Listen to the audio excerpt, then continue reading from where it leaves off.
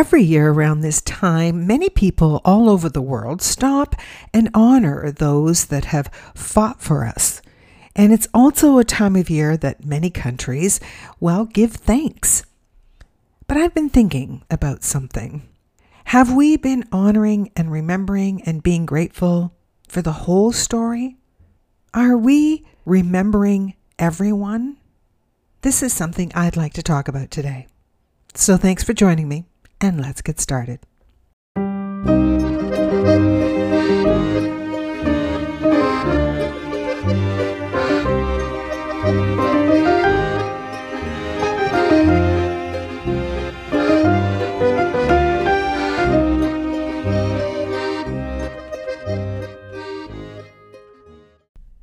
Hi everyone, this is Tiz and welcome to Tiz Talks.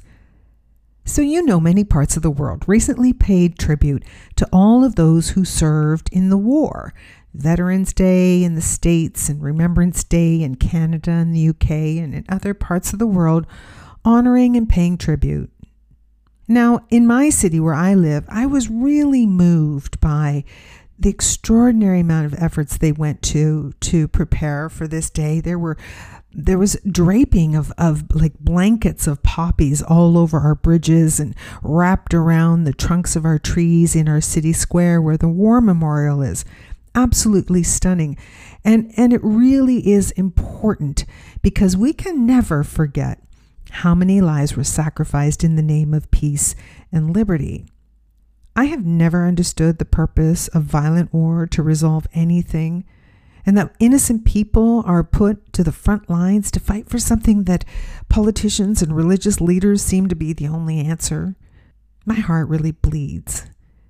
And it is with everyone who not only served and fought in the war, but everyone who were affected or have been affected by war.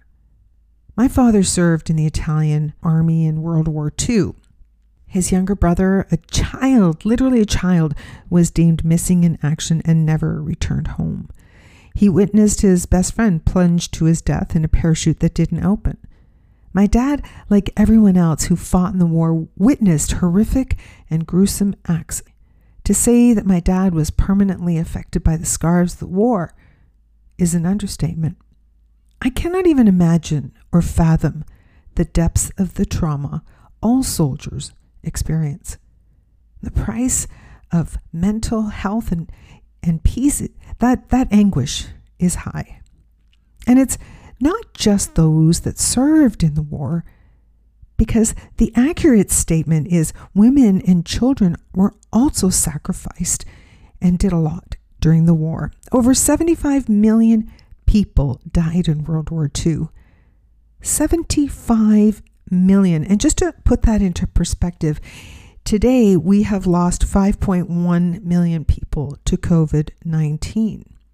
20 million of that 75 million were military, and over 40 million of civilians died. Women, children, the aging. These were people who did not serve the war directly, but died as a result of it with mass bombings, deliberate genocide, massacres. And then there were the millions and millions of people who died of disease and starvation. And the one thing we never really talk about, because it was so taboo, is the millions of women who were raped during the war. Wartime rapes were silenced, and only in recent years are we finally starting to talk about the atrocities that women endured during the war. It was estimated that upwards of 2 million women were raped during the Germany occupation alone. Can we remember everyone, please? And not to diminish those that served, but to include everyone who had a hand in defending not just their country, but their home, their children, themselves. When men went off to war, women went to work, and they were put to the task to keep the economy going while attempting to raise children and look after aging parents and keep everyone as safe as possible. The role of women in World War II was significant. They did it in World War I, and they did it again in World War II. Women went to work producing ammunition, building ships and airplanes, and they even became drivers of fire trucks and trains, and all of this for half the pay that men received for the same work. My mom worked for a gun manufacturer in northern Italy as a teenager. She was also a volunteer nurse's aide. My mom met my dad when his regiment marched through my mom's small little village of Fantasina. Her story was how she helped to clean and wrap his injured hand. They fell in love, and they also got pregnant. Now, I can only imagine the wrath that my mom had to endure for being a young teenage girl pregnant in Italy during the war. Immediately, my mom and dad married. And there's a picture of my mom and dad on their wedding day, my dad in his uniform, and my mom in just an ordinary dress. But my dad had to leave right after that, as 250,000 Italian troops were sent to Russia to help the German invaders. And they suffered unspeakable hardship and conditions. Just the winters of Russia killed over 85,000 Italian men. Italian troops were fighting a war far from their own land, not even on their own land, defending their own country, and fighting for causes which very few Italians even believed in. My father, disgusted with the war and the alliance, defected and snuck away, attempting to find his way home from Russia to Italy. Now, I can't even process that. He had heard that if you ate a cigar, you would become very ill and get a high fever temporarily, and that you wouldn't be able to fight a war when you're sick, so he did just that. And for some miraculous reason, he was able to find a sympathetic Russian soldier who allowed him to escape across Russian borders. My father was later captured by the Americans and sent to Kenya as a prisoner of war. But you know, that was only one side of the story during that time. Italian factories in northern Italy were huge targets where my mom and family lived, and there was heavy bombing. The attacks destroyed production, and food shortages were, well, endemic. My mom, now with a newborn baby boy, was breastfeeding my oldest brother, and she became a wet nurse for all other local newborns for moms who couldn't produce adequate milk because they were so malnourished. Women would bring their house robe for my mom to wear so their child could have the scent of their own mother while my mom breastfed them. My mom would recount how some days the only food might be a couple of potatoes, and if lucky, maybe even a tomato to make it savory, and how they would make a meal from that and split that amongst many people. And being in a targeted region, they never lit their lights or candles at night for fear that they would be found and either bombed or killed. And they learned to live in this total darkness. The only light at night were the flares that would go off in the middle of the night to alert the villages and that the enemies were near and that bombing was occurring. And all too often, in the middle of the night, my mom would grab my baby brother. Her mom and father and brothers and sisters would literally run to the hills across from them, where they would hide away while counter forces destroyed their homes. My sister and I went to Italy a few years ago, and one of the oldest living members of my mom's family, my uncle, her brother, took us to the very place where my family once lived and where my brothers and sisters were born, and where that war and devastation took place, and also the actual spot where my dad once marched through and met my mom. He recounted the story very vividly, showing us exactly where, of how the entire family were forced outside of the house, and then they were forced to line up against the brick wall of the building that they lived in. They were lined up in execution style, facing Russian soldiers ready for fire. This was a lineup of a grandma, grandpa, my mom and her younger sister and brothers, and a baby. And for whatever reason, The Russians bolted quickly from the village, leaving my family standing there, sparing them.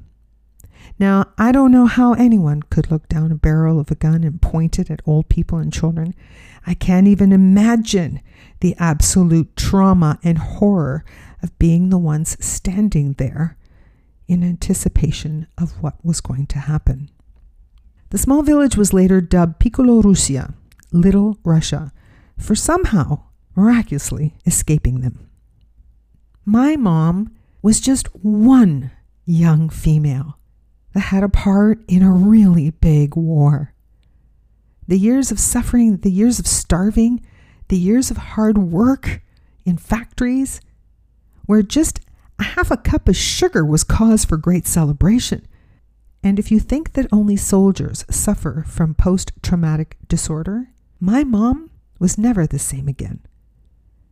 She feared the triggering bright lights of thunder and lightning because it resembled the flares and the sounds of bombing. My mom worried about all of us, our children in Canada. She worried every day of one of us dying. It was very extreme to her. I often reflect on these years of what not only soldiers endured, but every single person that was caught in the middle of it. The tens of millions of innocent people that died that didn't serve the war, but died because of it. The tens of millions that were victims of crimes of war. The tens of millions that were abused, that were starved. We must remember them all. It's time to tell the whole story. My father was finally released from the Americans as prisoner of war once the war ended. However, he had to find his own way home from Africa. By this time, my brother was already 2 years old and would be meeting his father for the first time. And when the war was officially over, my mom would go to the train station where all the soldiers were coming home. And every day she would sit on the bench in front of the station that took her an hour to get to by bicycle.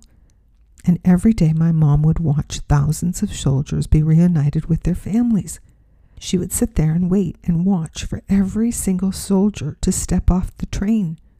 Every day, and every day, there was no sight of my father. My mom did this for weeks until eventually there were no more trains and no more soldiers.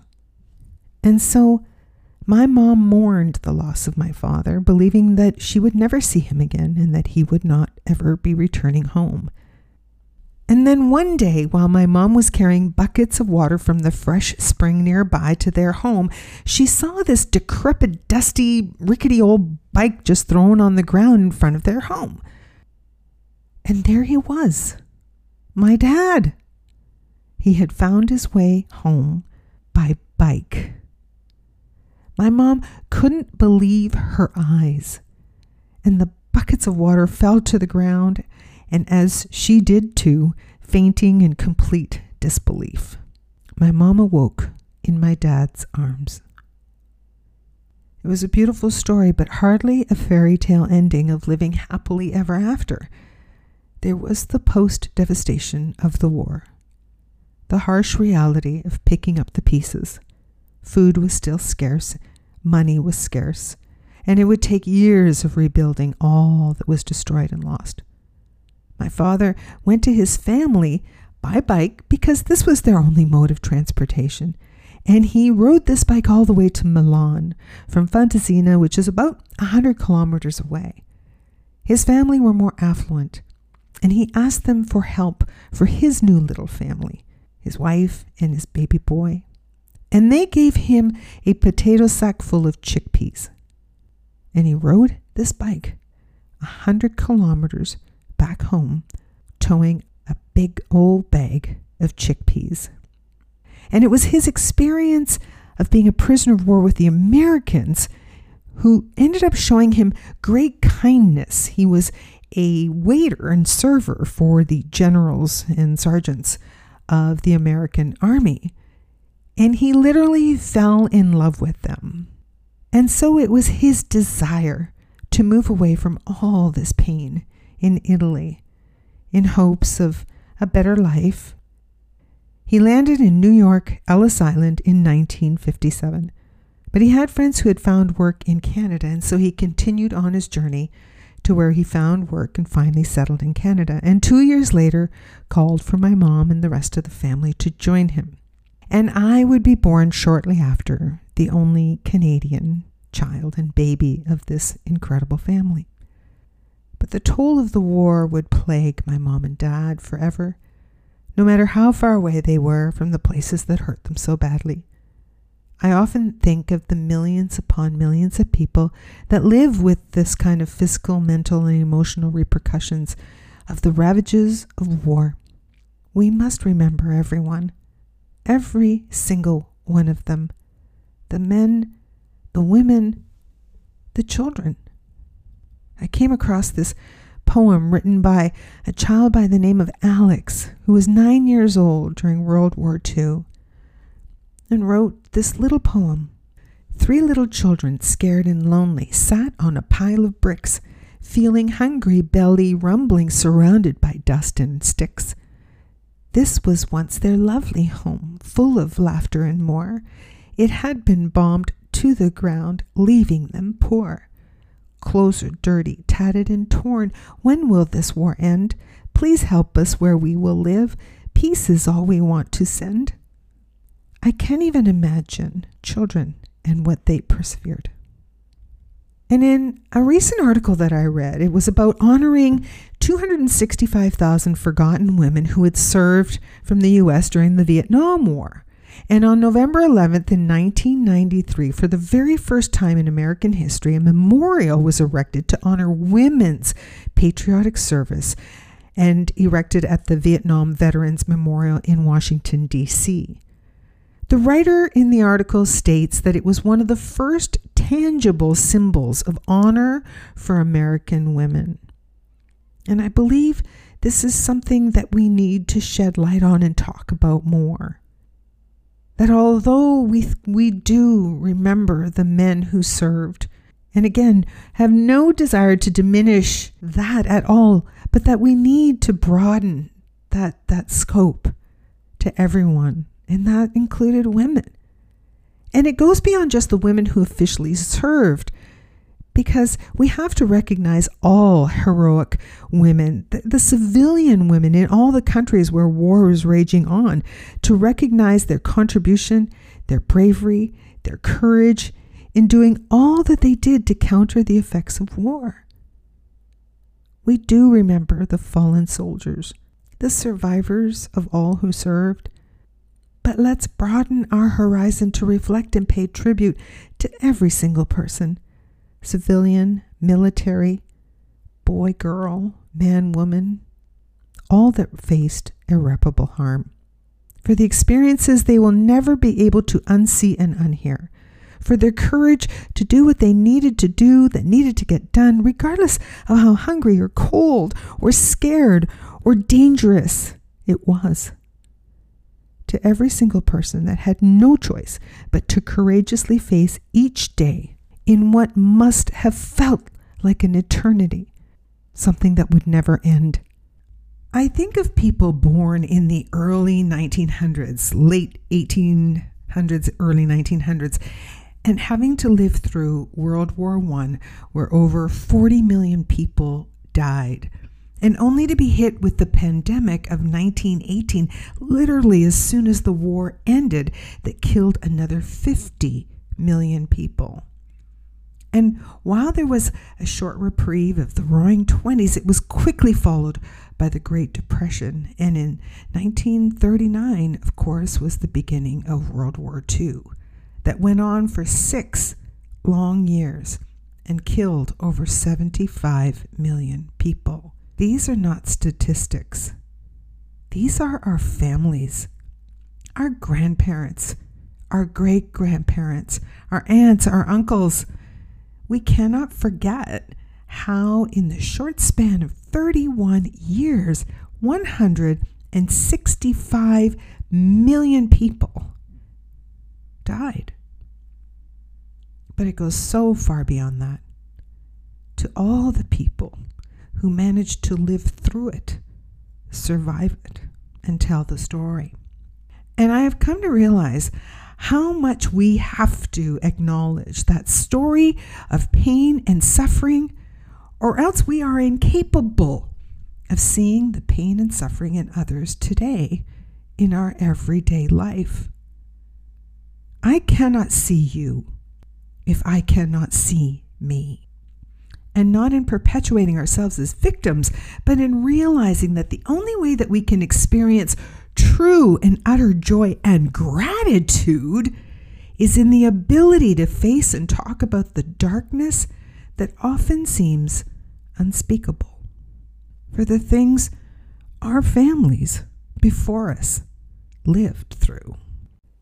But to people like my mom, whose biggest accomplishment in life was her bravery that went unnoticed and uncelebrated, yet so far bigger than anything most of us will ever find the courage to do and face. My heart aches for what my dad endured and for the anger that he carried with him right to his last days. But equally, my heart breaks for what my mom had to do. I'm not sure I ever let my mom know just how amazed and proud of her I am. I let those opportunities pass me by. And if she was alive today, I would want her to know she is my true heroine. I would want to say to my mom, I see you. I was born into a family with a legacy of pain, loss, rejection, and suffering. And I spent much of my life encountering modern day loss and pain. And I have spent a big part of my life working towards turning the corner on that story. But the truth is, there is a whole story. That I wasn't just born into a legacy of pain and rejection, but that I was also born into a family and a legacy with great faith and hope, of enormous courage and the will to survive and live, of the desire for a better life. And I believe part of how I go about turning the corner is to make sure I remember everyone and to tell the whole story, not just what the history books have written. The depths of the human resiliency, that even in the face of mass destruction, the human spirit has unbounding strength as it holds on to the hope and belief that love will persevere. I have often pondered, how does one stay grounded when the ground is always moving? And I really believe love and faith is the only way. There are no memorials of all the civilians who have died in all the wars, who have died in all the pandemics. There are no victories in war. All that remains are the pieces of men, women, mothers, fathers, and children. By remembering them, I remain humbly grateful as a reminder of how lucky I really am. Let's remember them all. Let's tell the whole story. This is Tiz.